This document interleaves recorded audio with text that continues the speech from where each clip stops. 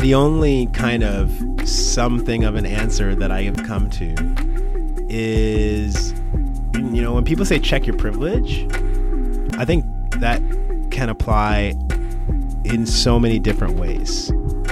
I am a black man who can't walk down the street without getting the attention of the cops, and that's one of my big burdens in this world, is that I'm criminalized on sight, and I hate it. I'm also, though, a man. I am a cisgendered man. I'm a straight man. I'm an able-bodied man. I'm a man who speaks English in Canada as his first language. No accent. I'm a man with no immigration to this country. These are all immense privileges that I have, despite the fact that I'm also black and that disadvantages me in some other ways.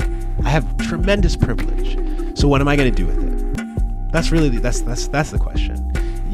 What are you going to do with it when you find that you have access to things that other people don't have? What are you going to do with that? That's the thing, is that, like, we talk about, like, I would give up my MacBook.